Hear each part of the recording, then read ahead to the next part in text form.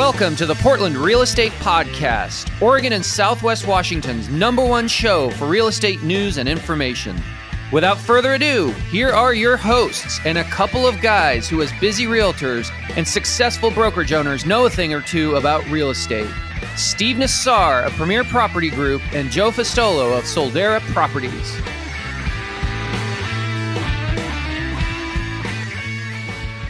We have a wonderful guest with a beautiful background, and I'm talking about behind her, even though she's going to share with us her resume background here shortly. But I'll give you kind of the backstory. So I was at an event in December. It was a real producers event. It was at a Renaissance home in Lake Oswego, not too far from here. And Dill Ward came up to me. We were talking, and she was so gracious and so complimentary. She said, I listened to the podcast. I've really enjoyed it for many years. She even mentioned specifically, and it was kind of eye-opening for me because I hadn't heard it quite this way. She said, you know, you had Carolyn Hote on a few years ago, it was before COVID. That was like right before COVID. I think that was January of 2020.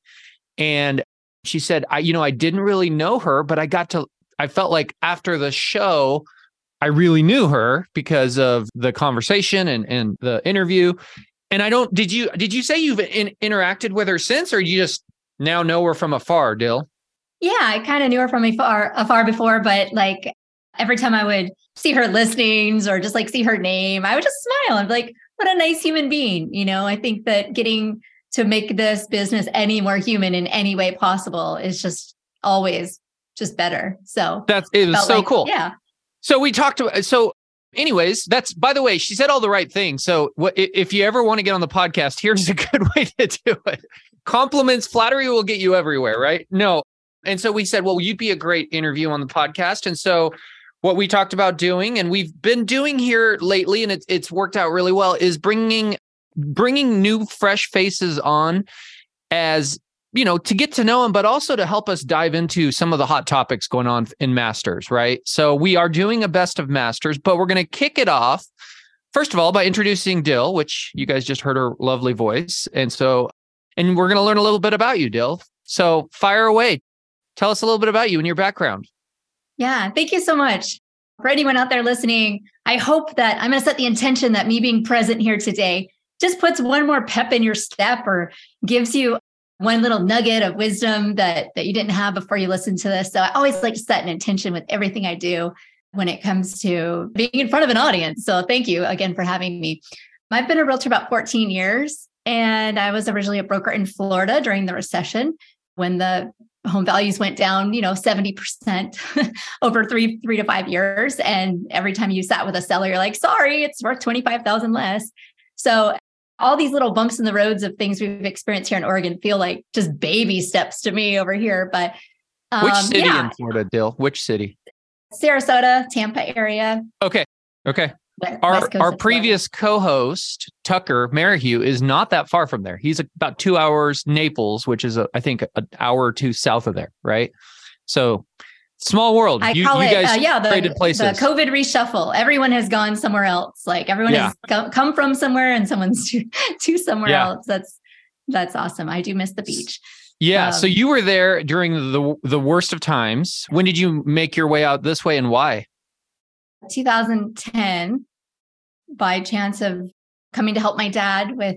He was at end of life, and I'm an only child, so came to be with him and quickly just fell in love with this weird city. Just had never really traveled that much outside of Florida. And so getting to the West Coast was like, whoa, this is some wild stuff over here. So how long had your dad been here?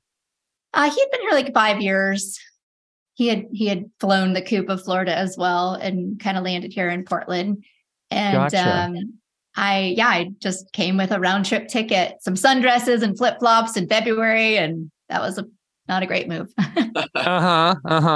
And did you immediately go right into real estate here and get licensed? And yeah, actually, I was a broker in Florida, and I saw that he wasn't gonna. I hate to say, wasn't gonna die right away. So I was like, well, I'm gonna be here for a little bit. And I was an investor, and I was like kind of just sniffing around looking for deals and just seeing what was, you can't help but be curious. Real estate just in you. Like you can't even go on vacation without like wanting to look at real estate. So, Totally agree. Totally agree. yeah. And literally I Yeah. was sitting in the driveway of a property. It was like bank owned property. And I was sitting in the driveway and this guy pulls up and he's like, "Are you the realtor?" And I was like, "No, but are you interested in this property?" It just like a deal started coming together in some weird random way of just sitting in a driveway. And then I thought, well, maybe while I'm here, I should just get a, real estate license too. So it all just kind of like spawned into that kind of thing. And I should also add, it's hugely helpful to be a guest on our podcast when you are a big hitter like Dill. I, looked up your stats. I mean, you're a 40 million a year, give or take, agent. So, I mean, you're doing some serious business in the, I guess, under 10 years or around 10 years that you've been here. So, talk to us about that. What did you do to get going? And were you always at Living Room Realty? I started at John L. Scott, and then I was 5 years at Urban Nest and Living Room since 2020. So, okay. So you're relatively new there. Okay. Yeah. Okay. Yeah. I know 2 years, but COVID years kind of don't count because I didn't even see the office for a year. So, but yeah, thank you. I think this could be inspiring for anyone out there who's kind of getting started or restarted for like the 5th time. Networking, just networking. Like humans want to talk to other humans. Like there's always someone fresh off the boat who's new to our city or who is restarting their life or career. And, in the beginning, I didn't know anybody in this whole city. So I had to go person by person, coffee date by coffee date. And with who? Get specific. I mean, like friends, sphere. Well, I didn't have any friends over years. So get specific. Like who are you engaging with? Was it open houses? No, that was not my jam. I'm not that great with strangers in that way. But no, like I would just go to Facebook groups or I would just go to I'd see a flyer for anything, and I was just like, oh, there's a meeting. I would just go to a meeting and just start talking to people and then say, hey, like, want to get coffee? And I just always have curiosity. Like I always want to learn just people's story. And I'm sure that's half the reason you have the podcast, right? You just love to like get to interact with new people and see a take on how things operate in other people's brains and like what the scenarios are for them. And so then in the beginning, the thing I decided was I want to be the most resourceful person anyone knows. Like I want them to think of me when they like the yellow pages of the world, right? So I literally have a box right here on my desk. It kind of reminds myself my, 5,000 business cards I've collected. It's just like someone's like, hey, I'm looking for someone to walk my dog. I'm looking for someone to help my kid get tutoring in Spanish. Like I just wanted to know a person for everything. And the more I did that, the more everyone just kind of thought of me for, come to me for a resource. And the next thing you know, we'd be talking about real estate, we'd be talking about life. And then I just kind of evolved into like, pseudo life coaching and you can do it to anyone. And that just spawned my career, literally just being helpful, being in service and being resourceful. Wow, I really think curiosity, what stems from that is be curious, always be learning. And we have to. This is something where you never hit your absolute quota of, I learned everything there is to learn. You should constantly be learning. And the idea of being the one resource is fabulous. We've had Sarita Dua on the show once or twice, and she has made a business on, matter of fact, her website, I believe, is Ask Sarita, because it doesn't even have to be real estate related. Someone can say, we're looking for a new puppy. I'm trying to sell my old car, just whatever. You're just looked at as a resource. And I have to take my hat off to you because from being here for, 10 years is a relatively short time. And then if you look at, you've moved a couple times. So we had a few years of COVID. You're relatively new at the company you're at, and you're doing such a fabulous book of business. But what's really interesting is in your getting to know people, you are getting very well known. I think you can say, hey, I heard this from Dill Ward, and everybody will picture you in their mind because you have this magnetism about you. And one thing on the phone the other day, we were talking about, you were doing I don't know what it was, like 90 days of positivity or whatever. Oh, the gratitude challenge for agents. The industry. gratitude challenge. It's like, I think the takeaway is you wake up, put on your shoes, you go out the door, and everyone you encounter, you want them to leave a little happier or a little more motivated with a little more spring in their step. And that is so valuable as a person, as a realtor, as a member of this group, as a guest host on this podcast. That's terrific. So I'm really excited that you're with us and we can unpack some of these, the most talked about topics and threads over the last, 45 days. You already have fans. Jennifer Florent has said hi, Dill. Hi, Jen. And Dill, I do have a couple more quick questions. Are you a Portland proper agent mostly? We all do the whole metro area, right? I get it. And we're not going to turn away business usually, especially listings across town. But is your primary area inner Portland? Yeah, I'd say inner Portland and the condos in the Pearl. I know every building in the Pearl. My husband is also a realtor, so we've chronically moved 9 times, and we just keep moving our little ecosphere with us as we explore where we want to live in the city. So, yeah. Yeah. Awesome. Well, we're thrilled to have you, and your story is fantastic. And I just want to acknowledge that is a great way to get going in the business and to stay in the business and maintain your business. And I'll even add that oftentimes when myself and my team members, when we're calling our past clients to check in on a regular basis, whether that's once a year, a couple times a year, that's a great thing to say in those check-ins is like, hey, just wanted to reach out. If there's anything you need, especially home related, right? I mean, now, people could call me and if they need a dog walker, and I think I do have clients that are literally dog walkers, but home related, I mean, we have such pull and so many resources within the industry. So it's a great way to keep in touch with your clients, even beyond getting off the ground, right? So and just one little tiny thing I want to add, this is my special sauce and just my humanity that I'm really pitching to everyone who will listen, is that COVID has put us all through this tremendous pressure cooker. And even if you think you know someone, maybe there's an agent you did a deal with 5 years ago and you see their name and you're like, oh God, here we go. I'm trying to really encourage everyone to see everybody with fresh eyes, because we've all come out the other side of the pressure cooker a little different of a human being, a little more humanity. Now, some of us may still be a polished turd, but at the end of the day, let's give everyone a fair chance to re-reveal themselves to us and be open to who they might be now. So true. It is crazy what COVID brought out of humanity. I've never seen anything like it before. Interesting. Well, let's get into some topics, Joe. What should we start with? I'm just reveling in the polished turd, actually.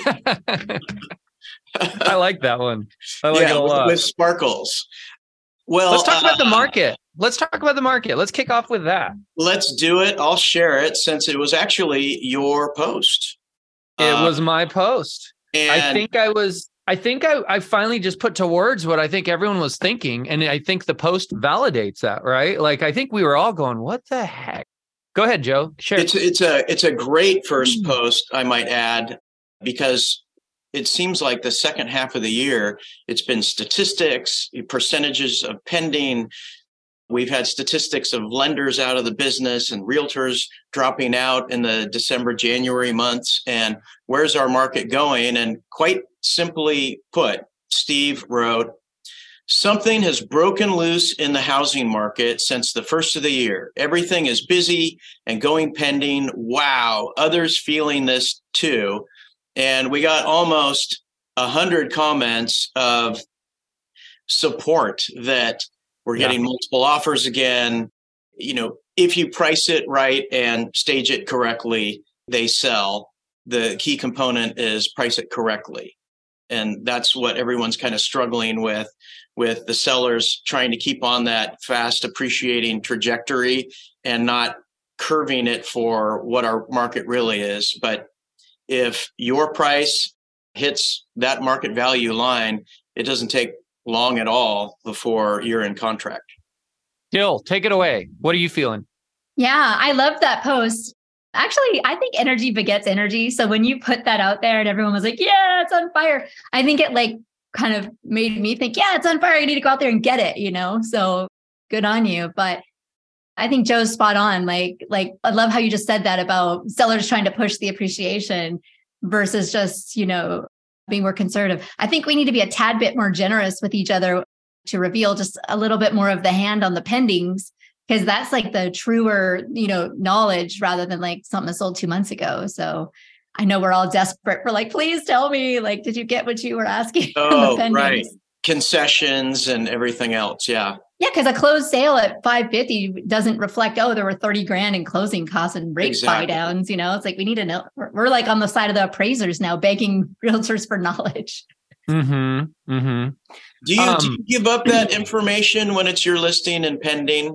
I'm just curious. Depends how close to the mark, right? Or if you think they're about to list something that's competitive to what you have. But no, I try to do my best. I always ask the sellers like what they're comfortable with me sharing, but I try to be as helpful as possible, especially when I know that it's a fact-finding mission to try to, price something correctly. So yeah, the only caveat to that, I would say, Joe, it's a great question, by the way. Great question. And I encourage our listeners and our audience to be a little bit more sharing with that. Usually, it's not going to hurt you.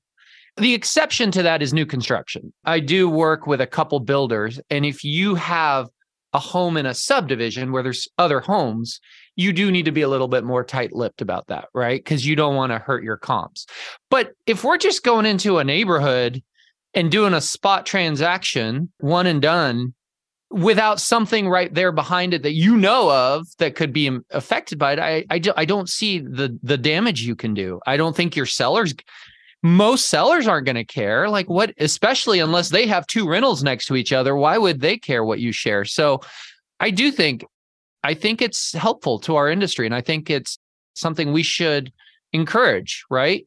And if you feel the need to check with your seller, check with your seller. But I'd say 99.99% of the time, if you go, hey, do you mind? An agent was asking how much concessions or what we're pending at. Do you mind if I share that with them?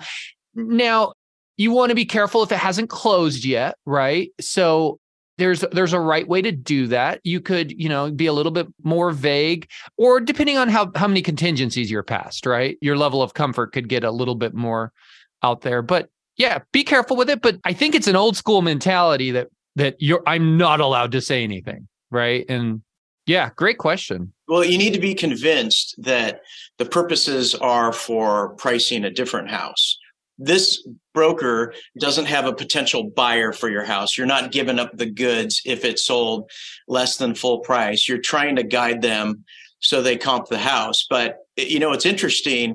You think on deeper levels, and Dill said something that, what if they're listing something in the neighborhood and it's great? Maybe your buyers back out during the inspection period and go buy that other house and your listing goes back on the market again. I mean, that's a possibility, but I always try and be as helpful as I possibly can without breaching ethics or putting anyone in a bad position. And you can really tell the people that say, hey, I got a house, it's going to be going live in 3 weeks. And sometimes they even tell you the address. And I like to share, but then again, I'm not the boss, right? The boss are my clients. They have to be comfortable with what we disclose to other people. And some sellers don't want you to give any information until it's done. But yeah, and that's why we have to ask. Yeah. And I like to be really curious, ask, see, like he said, get the address, find out what you can find out. Like, oh, what's coming? Sometimes it's a great time to like go on your own expedition of fact finding right back. So about a month ago, an agent texted me. She was really nice. She said, I'm about to list something near you. I see you're pending. What can you tell me? We were closing. Docs had gone out. We were closing like in 2 days. I just gave her the number. I go, we were a little bit under. Here's what it was at. So I felt good on that one. Once it's closed, especially, right? Unless it's new construction, there's not much damage you can do in that regards. Well, let me talk about a little bit about the activity in the market. So first of all, last year was pretty bad. especially the latter part of the year. We did, we talked about it on this show, and it really felt like it crescendoed around November, where we were seeing RMLS data showing that pending sales were down 50% year over year, almost 50%. I think it was 47, 48% in the Portland metro area. That is a lot of less transactions year over year. Okay. That we all feel that affects the entire, everybody, sellers, us, everybody. I will be completely honest with you. I was expecting more of the same coming into this year. I think we were all hunkered down. I mean, there's a lot of bright spots in that. And we've talked about it on this show, as far as getting market share, and we don't have to feel the 50% drop, but we feel something, right? Even if it's last year, my team ended up doing about the same as we did in 2021. Now, at a glance, that sounds really good, right? But our goal was to grow 50% from 2021. So you feel it in one way or another, right? But something did break loose. Now, I have an interesting statistic to share with you that most of you now have seen. January 9th, RMLS put out the market action report for December, and year over year pendings had gone up from November. So in December, we got market action for November, and pending sales were almost down 50%.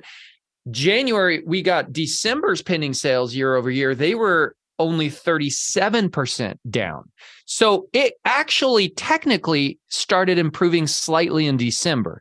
But I don't know that we all felt it yet, because it was December and it's the holidays, and it's just, there's distractions and it's slow, or it just wasn't as readily obvious. But come January 1st, literally January 1st, we had an open house for a new construction mod. We had a model home out in Beaverton. This was Saturday, New Year's Eve, I think. We were there, 10 parties through. Then that all of a sudden we were getting offers that weekend on other properties. And that week, it was probably within a week or so of the new year, I was like, whoa, this is not your grandpa's market anymore, right? This is different. It was finally after about the 8th property went pending, including one. We have a listing in West Lynn on DeVries. It's either DeVries or I think it is DeVries, the way you pronounce it. Joe, that's your hood. That's how I say it. Yeah. We'd had it listed for 7 or 8 months, right? So it's around 1.2. It finally got an offer. So good stuff just suddenly started happening. Mortgage rates are down a little bit. They had gone up into the mid 7s. Now they've flirted with the very low 6s. They didn't quite break into the 5s. So that's definitely part of it. But I would just say it feels to me like people paused. They saw storm clouds come in, and back and at this point we're almost a year into this, right? Fast approaching a year into it when mortgage rates rose. I think we first did a podcast about rising mortgage rates with our power team, Joe, back in April, right? So we also predicted the absorption rate going from 0.6, which was December of 2021. We said that it would probably go to pre-pandemic absorption rate, which it did. Last I checked, it was like 2.6. And that could be a product of when you have very low inventory, and when our market was hot, everything flies off the shelf. Well, now we're building inventory. It's harder to afford these same properties. Our absorption rate is 2.6. And so that is screwing up some of our statistics as well. What do you see, Dill? I kind of have a theory that everyone went on the vacation they couldn't go on for 2 years. Like they finally saw grandma. And I don't know if you heard or if you got stuck in the travel debacle of the end of December, but it seemed like everybody was delayed 4 days from coming home from wherever, and real estate just kind of flatlined, right? Just like there was no activity. And then after January, popped, it was like, okay, let's get back to this. But I think all those factors kind of coincide at the same time. But a couple sunny days helped. That's for sure. A few sunny days that we got trickled in there definitely percolated people's interest in looking at property again. Yeah. And news travels fast. I had a buyer reach out to me this week by email saying, "Hey, we're noticing that the market's picking up, so we want to get back out there." So it kind of builds on itself, right? And it's not local. I mean, I've followed some national articles. I mean, this is happening across the country, right? I've used an analogy a few times here recently, and I might have used this analogy on the podcast in the early days of, this back in early summer or late spring. I'm a golfer, right? And most people have their outdoor activities, right? Well, as a golfer, we have long, wonderful summers with lots of great weather here in the Northwest. So if it's late October and you've had all summer to be out there, regularly playing golf, when the storm clouds come in and the rain comes of November at some point, your first instinct is to go, okay, let me stay inside, watch a movie. What's on Netflix? Let me do a puzzle. Let me read a book, right? You do that day one, then day two, then day three. Well, for me, a hardcore golfer, after about a week of that, you're like, I've got rain gear. I can go out there. And you start to get a little stir crazy, right? And it just feels a little bit to me like that has happened in the housing market, right? When the storm clouds came in and everybody was like, oh crap, rates are going up, prices are probably coming down, which we all agree they have to some extent or another. The buyers tapped out. They're like, well, they sat on their hands. They may have needed to move. They may have needed a bigger house. They may have needed to change locations, but they said, I don't need to do that today. I'm going to take a break. And maybe, just maybe, we're on day 7 of that rainstorm and they're coming out and they're going, okay, you know what? I got my rain gear on. Rates are higher. I'm a little bit used to it and prices are down a little bit. I bet I can get a little bit better deal. And they're making it happen. So I think it's the very first sense of relief, because when the rates were mid 7s, low 7s, everything they bid on had 15 offers, and some of them went, 175,000 over ask. They could finally put a W in the win column, right?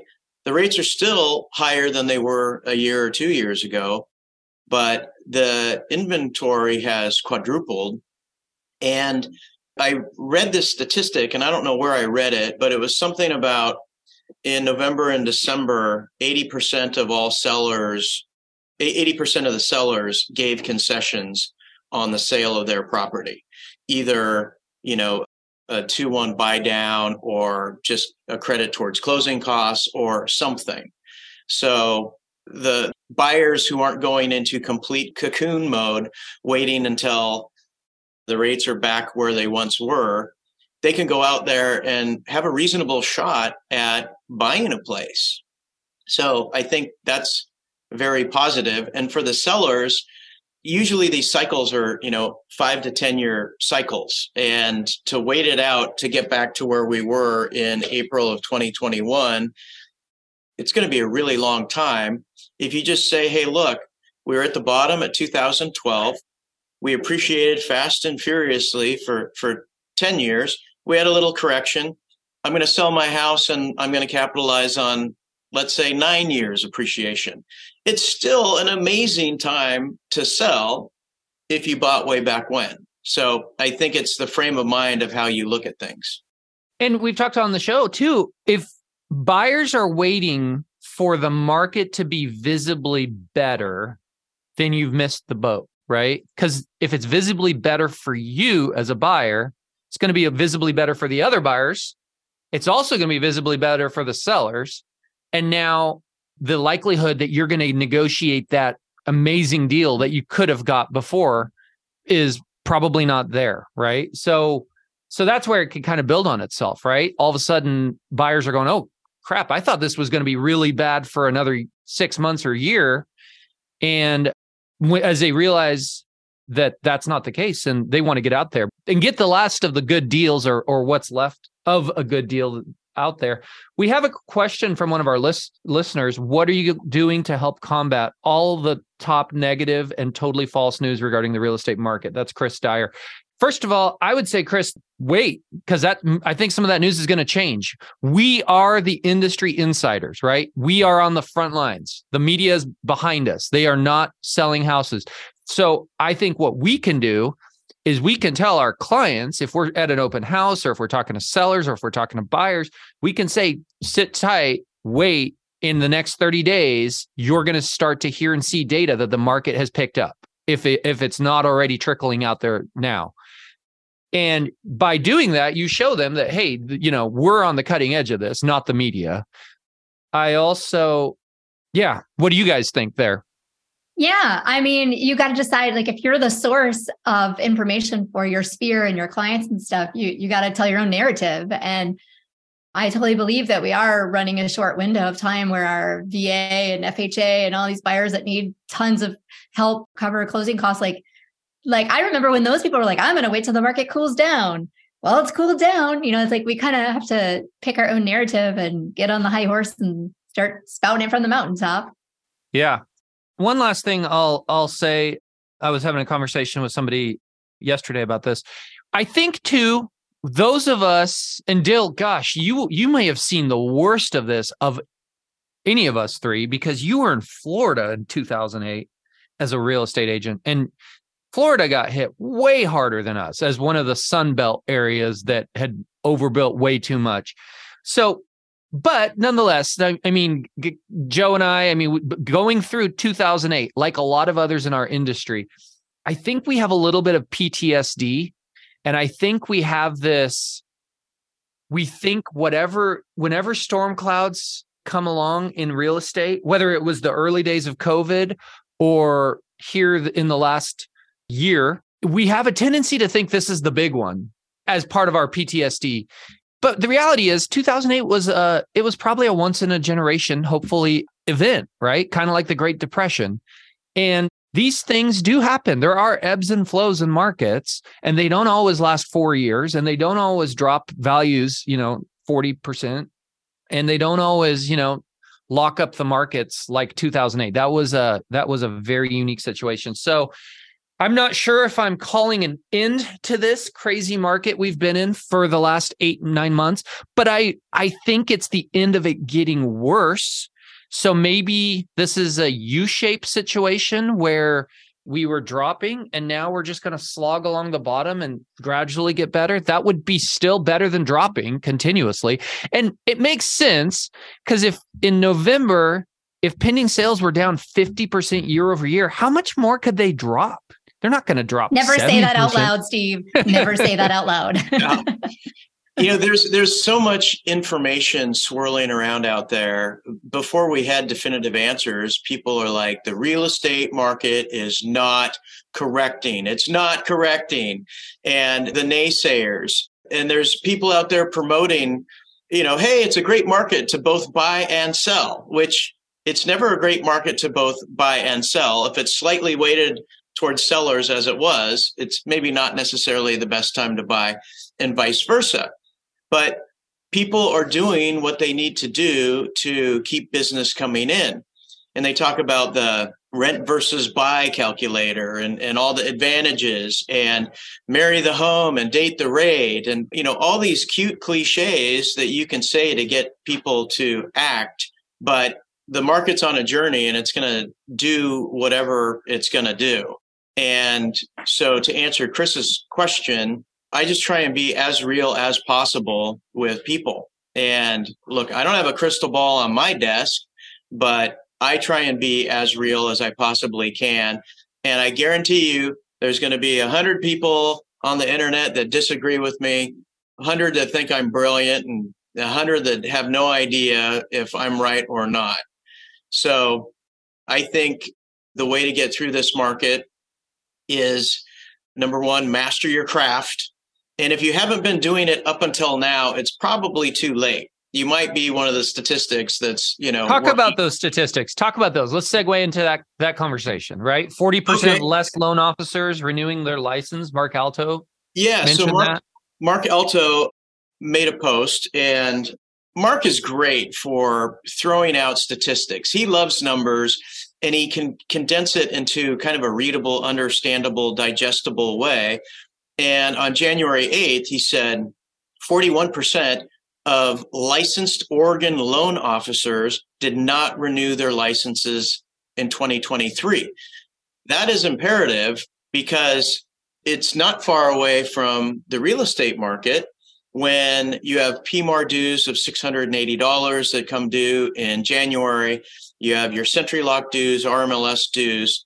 The plight of the lender is sometimes synonymous with the plight of the realtor who isn't getting enough business to sustain. He said nationwide, the figure is closer to 40%.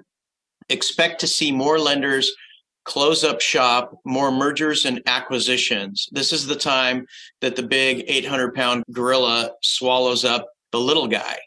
It's a product of capital. And then it's the shitty nature of the business when things slow down in lending. And we had him on our podcast too. And he had a little narrative of when refis are great and they're closing loans and, making money hand over fist, they kind of forget about everybody else. But when the refi market dries up, short of, divorces, for example, they have to go back and take realtors out to coffee and builders out to coffee, and they have to start working again. And I see this trend, and the numbers aren't out yet for the realtor attrition because we still have 5 days left for people to pay the dues. And that's kind of the big leveler. Yeah. It's not surprising. $600 in due by the end of this month for every agent in PMAR or EMAR, I guess, it's the same amount. That's usually because if you were an agent last year and your business dried up and you had to go get a full-time job in June, you're still going to keep your license, generally speaking, with your company. Your dues are paid up for PMAR through January. There's no reason to do anything different. So it's not usually until probably February when those statistics come out of how many didn't renew that we'll see what has happened. I don't expect it to be as high as the mortgage industry. We've talked on the show a few times. I think the mortgage industry really felt this harder than we did as realtors because they had so many refis the year before that dropped 80% year over year, I think. But I think it could be 20%. I could, 15, 25%. It'll be interesting. It'll be a great post to Masters, Joe, when you figure out that number in the coming weeks. Yeah, I'm going to call Kurt at RMLS and get the statistics. He's such a wealth of information, but I'm sure there's some attrition. And so, Dill, if I'm a broker, I've been a broker for let's say 4 or 5 years, and I do $3 to $5 million of closed sales a year. What advice would you give that broker starting off in 2023 with our current market? The best advice I ever got from a coach was the market is between your ears. And I have always thought back to myself, even when the sky was falling and prices were just dropping every day, and I was still doing business because there's still somebody that needs to move. There's still life circumstances. People are dying. People are getting divorced, job transfers. That doesn't end because of the economy. So if you're $3-5 million a year, you just got to go work it, go look for it, go take coffees, go host events, get on live video, just go find the humans that need to move and don't give up, because no matter what the world is telling us, we still have business to do. We are still very much needed. And what we need to bring is high energy and expertise and good strategy on how to help people. So that's great advice. That is great. It's a long version of seek out and work with highly motivated people. So besides master your craft, be great at what you do, work with those people that have the biggest need. And, the positive side of death, divorce, and losing a job is there's people getting married, having babies, and getting promoted or transferred. Mm-hmm. And those are the people that life doesn't stop for real estate. You can't always sell high and buy low. When you have a real estate need, you kind of get the market that you're in and make the best of it. And there were people in 1984 that were buying houses at 18%. So just work with those people. That would be my advice, which I think you said something similar to that too. And I would add, have real estate conversations daily. Like keep your mind in the game. Don't check out. If you don't have a client today, or you don't have something to do today, and I'm not advocating never take a vacation. That's not what I'm talking about. But if you don't, get on the phone, call people, go preview homes, research stuff on RMLS. Keep your brain in real estate, because here's what's going to happen. Somebody's going to reach out to you and ask you a question, and you're not going to be caught flat-footed without your head in the game, right? The same applies to a market changing. I remember when COVID hit, we all went through that, right? When it first hit, we all thought real estate was dying on the vine, and our business was dropping tremendously.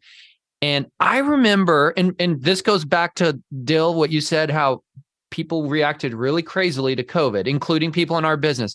I remember certain agents checking out of the business on social media, like on Facebook. I saw them talking about how they had no business. They were talking, some of them were griping about how they wanted, their free cash from the government, and they didn't qualify and all.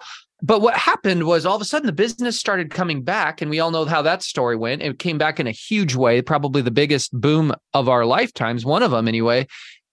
Those people who hadn't kept their head in the game, they were way late to the party when in catching up and realizing that things were good again, right? And I wonder if some of that is happening right now, right? If people in November and October and September who thought, oh my gosh, the business is so slow, and where am I going to get my next lead? And maybe I'll, and they just get distracted away from the business. Are they catching this wave of activity in the same way? Absolutely not. So stay in the business, keep your head in the game, keep having real estate conversations, and stay in front of clients. And when that next wave of business comes, you will be there ready to ride with it. And to add to that real quick, momentum is like everything, right? So here's a perfect example. I ran into a contractor somewhere, and I just asked him, how are you doing? How's things? And he's like, oh, business is so slow. There's nothing to do. Nobody needs my help. And then literally later that day, I got a cold text message from a contractor who's like, hi, I see you're a realtor. If you have any needs to look at siding or anything window related exterior, here's my number. And just so happened, I was in the middle of a deal, where I did need that. And I called him up. I'm like, thanks for calling. Who are you? And I just started vetting him. And I mean, here's the point, is one guy's sitting in the corner going, well, there's nothing to do. And another guy's just throwing it out there going, can anyone need me? I think there's a lesson here for us in our business, is we can be sitting on the couch going, no one's calling about real estate, or we can be going out there and crafting opportunities and showing people how to put things together. And I think it's all in the energy and the momentum. So I love that. I love that. Yeah. The universe, some of this is physics, law of, the universe. It smiles fondly on positive activity, right? Part of that, and I think what you said, I love what you said. It's in between your ears. That's where it starts, right? If you are putting yourself out there, if you're reaching out to people and you're trying to have real estate conversations and drum up business, when that business comes at you, you're not surprised and you're ready for it. Whereas if you're out of the game and your head's out of it, when that opportunity does manifest itself, you're caught flat-footed. You're like, I don't know how to talk about real estate right now. I'm too busy complaining, right? Or, you're just not in a good headspace. So I love it. Great conversation and great advice. You were going to segue, and before you did, I wanted to jump in, not on that topic, but on the segue. When you guys were little, did you ever play the game Hot Potato? Yes. It's hot. You had to hold it for a short time. Catch it. So our next topic is Amy Muncie is always great at putting streams of consciousness, mind-bending posts And this one is everything she thought of in 2023. She just threw it against the wall. And so this post seriously comprises maybe 10 topics. And so I'm going to read the most important ones. Some of them are just kind of like her thoughts, but I'm going to read the most important ones, and then we'll play a little hot potato, get your take on it, and then we'll just go through her whole post because it's lots of great stuff in here. So the first one is photos and floor plans, them being images, them being a part of RMLS, and us getting little nasty grams from RMLS to remove all words from photos and not have diagrams. And what's your take on that? Can I talk about that? Sure. Okay. First of all, you mentioned you're going to call Kurt from RMLS. Please bring this up to him, Joe. And I would encourage all of our listeners, please bring this up. RMLS I've been in contact with them by email about this, and I didn't even realize this was a rule. Now, they have acknowledged that there is a process to change this rule. And I believe we all should band together and change this, because I do not think this is correct. I did not realize this was a rule, but you cannot put words or text on any photos or images in RMLS. That is their official mantra. Now, not necessarily. Well, there's a couple exceptions. I think virtual staging or something like that. It seems to me like, from what I'm understanding, for years and years, this was never policed, or nothing occurred from it. Somehow they put some artificial intelligence into place. All of a sudden, one of my listings got flagged a few weeks ago, and that's when I reached out to RMLS. And then that's also when a couple of these posts came up in masters. Okay. Generally speaking, on our listings, we like to do drone shots, right? Have you guys ever seen one of those drone shots? I hate them, by the way. I'm going to give you the opposite of what we do. Have you ever seen those drone shots where it's a house in a subdivision and you just see this shot and it's a sea of houses? And you don't know which one it is. Which one is it? Right? I hate that. Right? To me, that's just, it makes no sense. And so what we generally do, and granted, you could just put an arrow there. Okay. And I don't know if that's considered text or not, but maybe it's not. But we usually put the address there with an arrow. Okay. But we go a little step further. Hey, there's a New Seasons just 5 blocks away, and we'll put New Seasons with an arrow. Or here's Lake Oswego High School nearby, or here's I-5 nearby, right? Showing freeway access. To me, that is brilliant marketing. It's showing visually proximity to something that people want to be near, right? Yes, it's text, but we should be trusted to do that correctly, right? If RMLS trusts us to go into our houses and stage them and prep them so that the pretty pictures look pretty, then they should trust us to put words that aren't going to obscure or be ugly or brand ourselves, right? And by the way, make no mistake, if I was to put my name there, that would be flagged in a New York minute. We all know that, right? Anytime, it's happened a couple times over the years where we accidentally put our branded video in, it usually within hours is flagged, okay? So I don't buy the argument from RMLS that we're doing it to protect the branding. We don't want any personal branding. This isn't about personal branding. They also, I think there's an argument they're saying that, well, what if it's a HUD violation? Well, okay, same thing. By the way, you trust us to put in the public comments. So if we wanted to put a HUD violation, couldn't we do it there? So why would we do it in the photos, right? Obviously, RMLS acknowledges there is value to putting text with photos because they allow us to label the rooms. Now, do we have every possible label there? No. Hence why it's valuable to be able to do this ourselves where it makes sense. Virtual staging is something where they ask that we label it. So clearly they're acknowledging there are circumstances where putting text on photos is needed. Why do you get to pick the circumstances and not us, right? What about new construction? We have a new construction property where it backs to a green space. And we also had a staged home, same floor plan that wasn't on the green space. We took photos of the staged home and we put similar to on those photos. But then we actually took some photos of the front of the home and some of the windows of the green space and said actual home. We wanted to differentiate, right? This is what it can look like with beautiful furniture. This is what it looks like with the green space that it's actually on.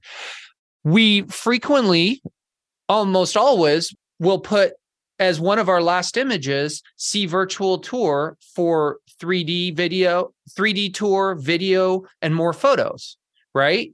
So that the buyer who liked all the photos realizes, hey, there's more. Whether they're on Zillow, Redfin, or what other search site, they know how to go to the virtual tour and you're driving them there. So there's a lot of valid reasons to have text put in with your photos, okay? Obviously, don't overdo it as an agent, right? Not every photo should have a paragraph or have words on it. But that's where we're trusted, not only by RMLS, but our clients, right? Because if we're putting paragraphs on all of our photos and making them ugly, our clients are going to see that and they're not going to hire us to list their houses, okay? So as you can tell, I'm a little fired up on this. My admonition is let's all please. The game of hot potato is you're not supposed to be wearing oven mitts, Steve. Let's all advocate to RMLS, please work with us here and let's change this rule, because I don't know what their intended consequences were, but there are unintended ones in my opinion. Do you guys have any thoughts on that one? Floor plans were also part of this, right? People were putting floor plans that said, primary bedroom written on it. Well, the AI was picking up on that and kicking it out too. Dill, what do you think? Floor plans, man. Everybody wants them. Everyone's buying them from their couch and they need to be able to see how the room lays out. If they're going to let agents put pictures of light switches and toilets, they should let us be able to put where the new season is. Like, I'm just saying, Yeah. I'm with you. Yeah. I'm with you. Good. And good. plus, we're so self-regulated, right? Like, who's going to flag it? Other realtors. Yeah. On defense of RMLS, from Amy's post, Beth Raymer, who is just a great person with RMLS, made a post on January 10th that if you're not familiar with it, you can look it up, January 10th. And she said, good morning, masters. I'd like to clarify some points that may have been causing some confusion or concern. And they have AI kind of combing through all the new listings, and anything it identifies as a picture that's been manipulated with text, it flags it.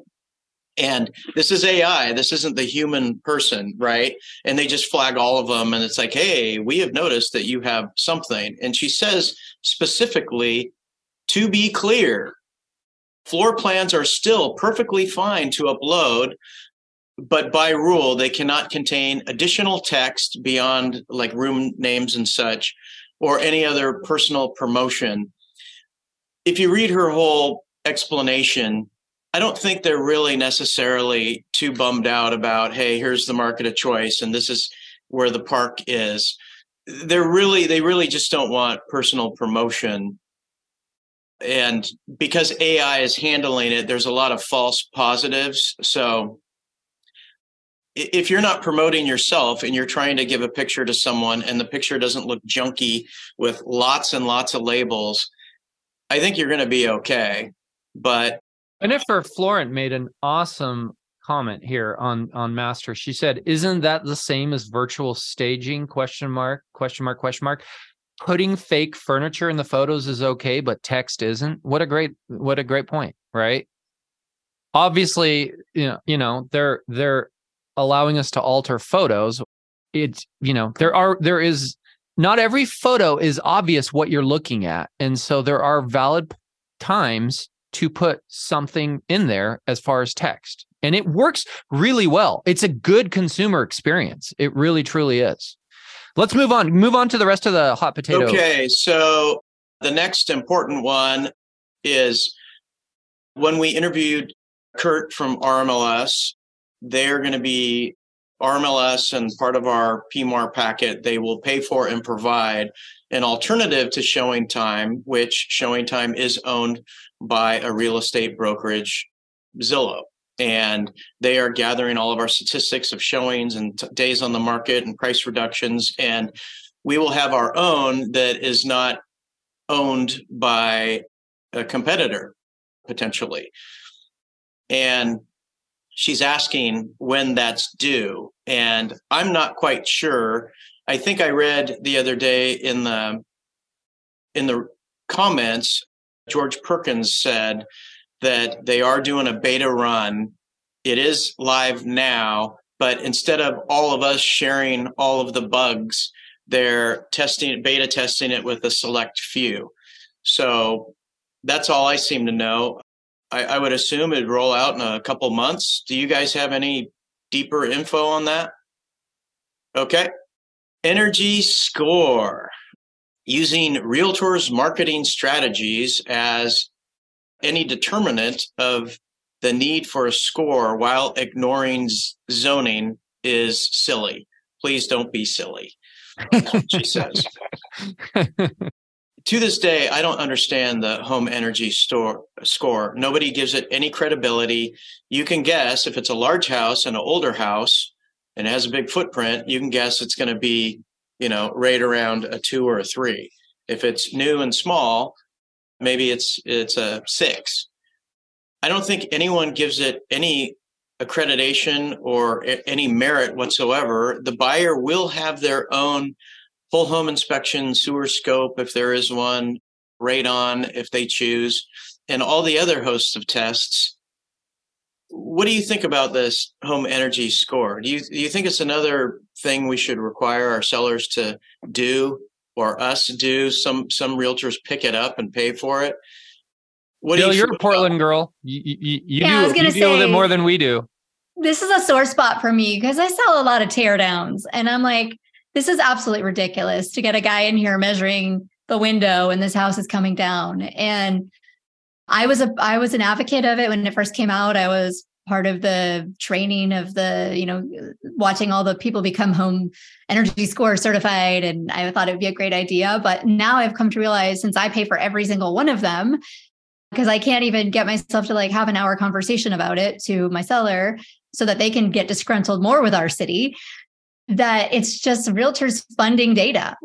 I'm sure that they're going to do something with all this data, but yes, on the consumer front, there has never been a single person who's like, oh my gosh, I'm going to totally make my purchase decision based on this and really want to know. I mean, the only thing I found value in it, honestly, is I will pull the report before I go see the house. And at least I'm like, oh, it's an electric water heater or a blah, blah, blah. And I'll have some idea of what the assets are there. So when I go, I can see how junky they are. I'm kind of mad about it because I'm the one paying for all of them. So yeah, I'm with you. I agree with you. The funniest thing I ever heard about energy scores came from Tucker years ago when this first came out. He was flipping a house in Portland. It was an older home. He had an energy score done before he listed it, and it got a 1. And his comment, he said this on one of our podcasts. He goes, so let me get this straight, because this is between, I think, 0 and 10, or maybe it's 1 and 10. But he's like, so a cardboard box with no lid on it is a 0, and I'm a 1. That's how close we are to that.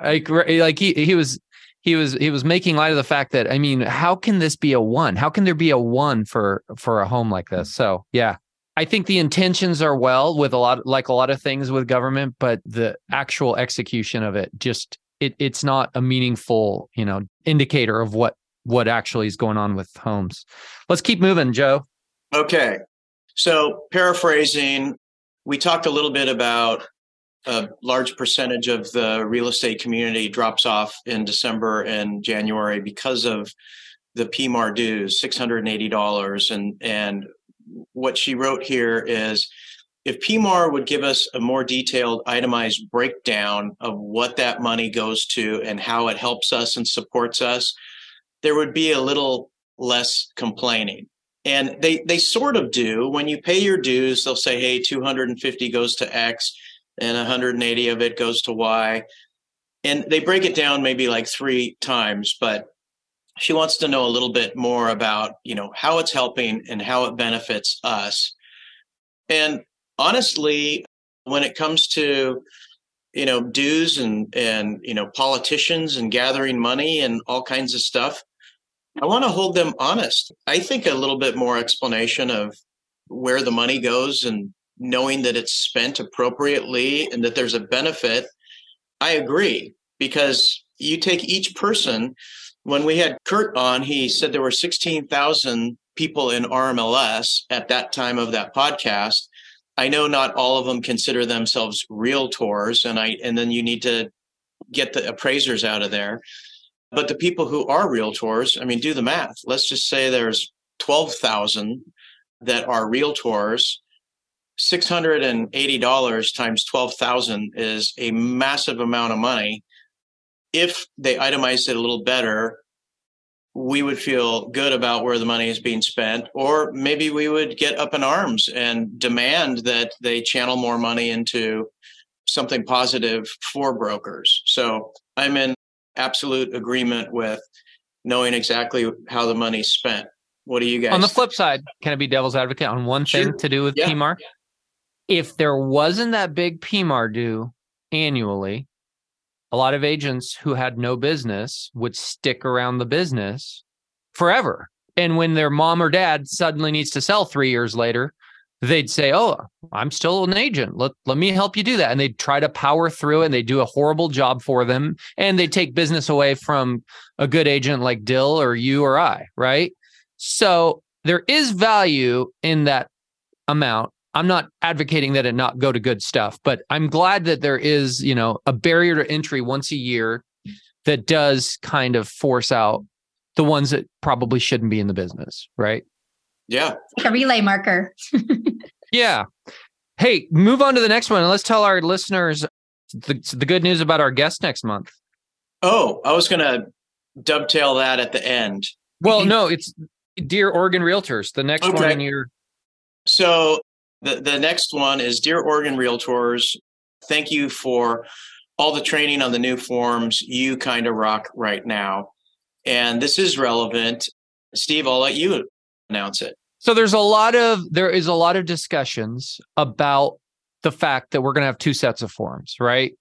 And we are going to, and there was recently posted to Masters a very interesting and eye-opening open letter, I would call it, from Phil Queren maybe is the right way to say it, not in favor of the new forms, right?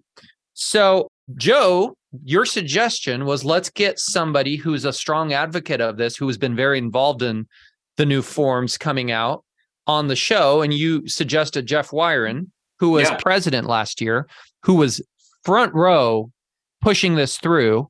Jeff told me 2 years ago this was happening. He swore me to secrecy. And at the time I pushed back. I was like, why are we going to have two forms? That sounds terrible. Now, as I've said on this show before, I have nothing but respect for Jeff and other people at OAR, including Jenny Pecula and other really smart people who really do have our best interests at heart. And I know they wouldn't steer us down the wrong path.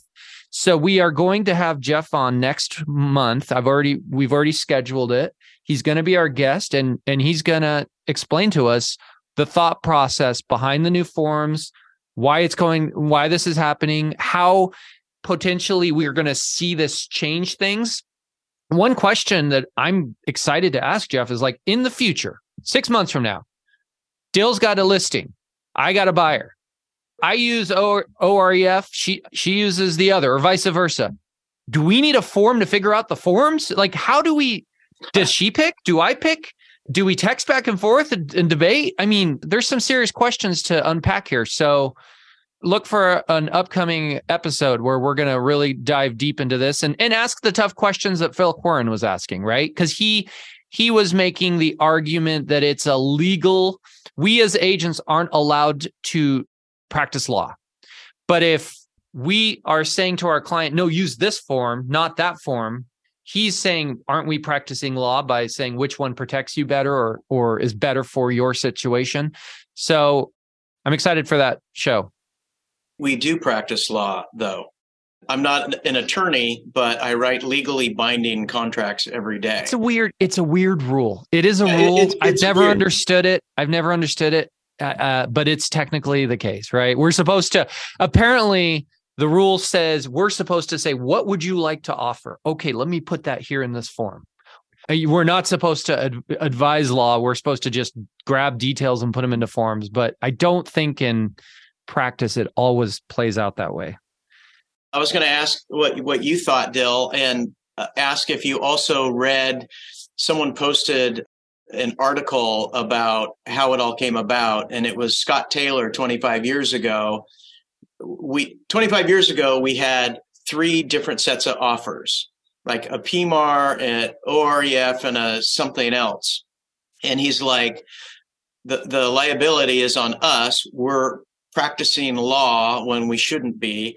And, what if we're picking forms when the seller could be asking, hey, what form is weighted more towards a seller, or what's weighted more towards a buyer? And he was the advocate of one form. And I don't know if you read it, but I would love to hear your take on the new forms and what you think about them and where you think it's going to go.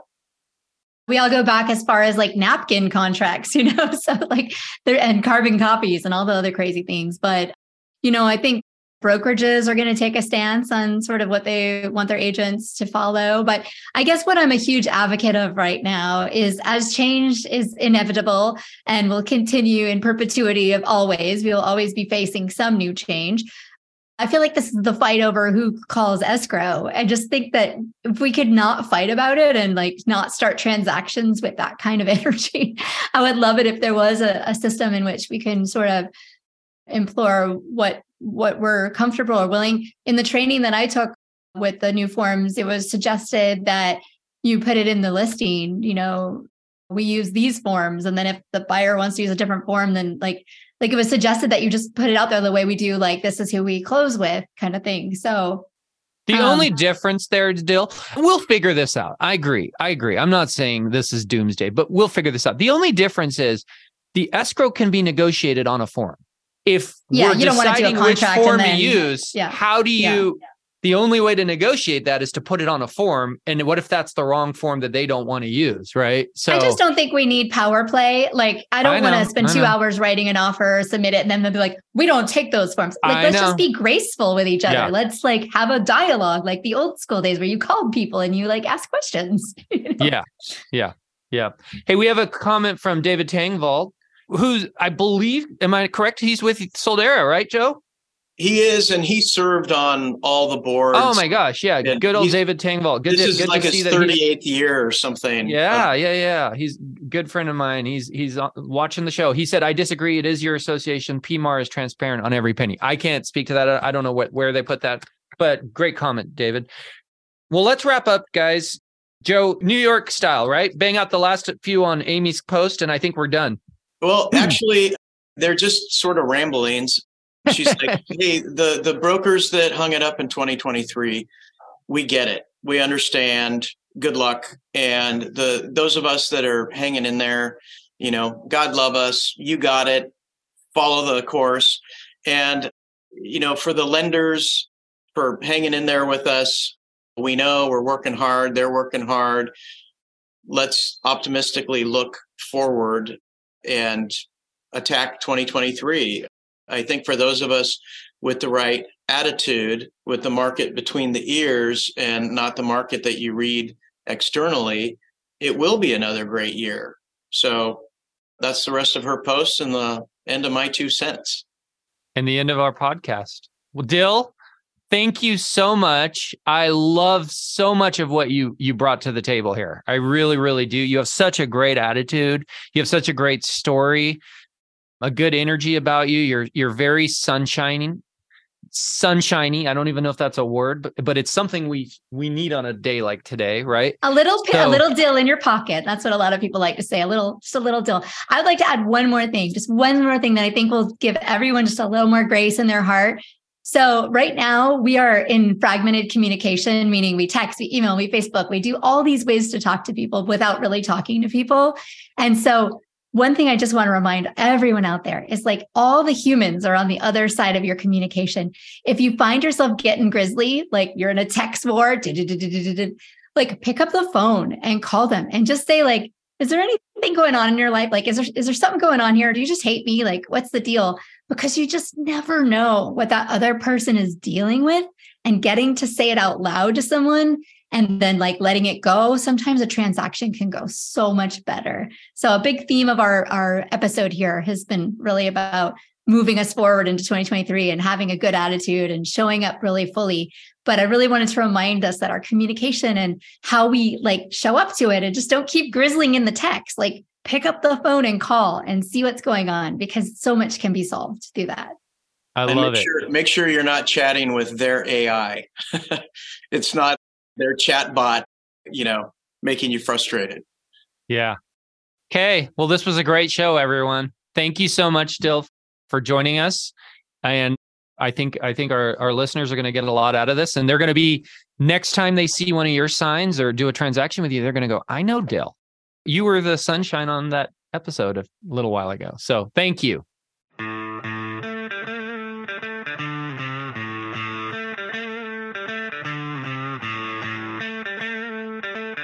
Hey, everybody. Thanks for tuning in to the Portland Real Estate Podcast, Oregon and Washington's #1 show for cutting-edge real estate discussions. Also, I'd like to give a shout out to the members of Masters in Real Estate, a private and exclusive Facebook group, and the #1 source for all real estate topics. Thanks for being there, gang. I love you. Finally, I want to thank our faithful listeners. Without an audience, we're just two guys talking to each other. Make sure you hit the subscribe button so the new episodes automatically come to you. Make it great.